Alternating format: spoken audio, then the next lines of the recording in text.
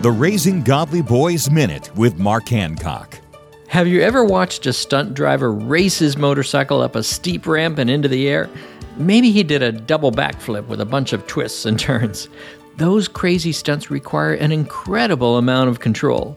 If the stuntman were to leave the ramp at the wrong angle, he'd land off target and experience an awful wipeout.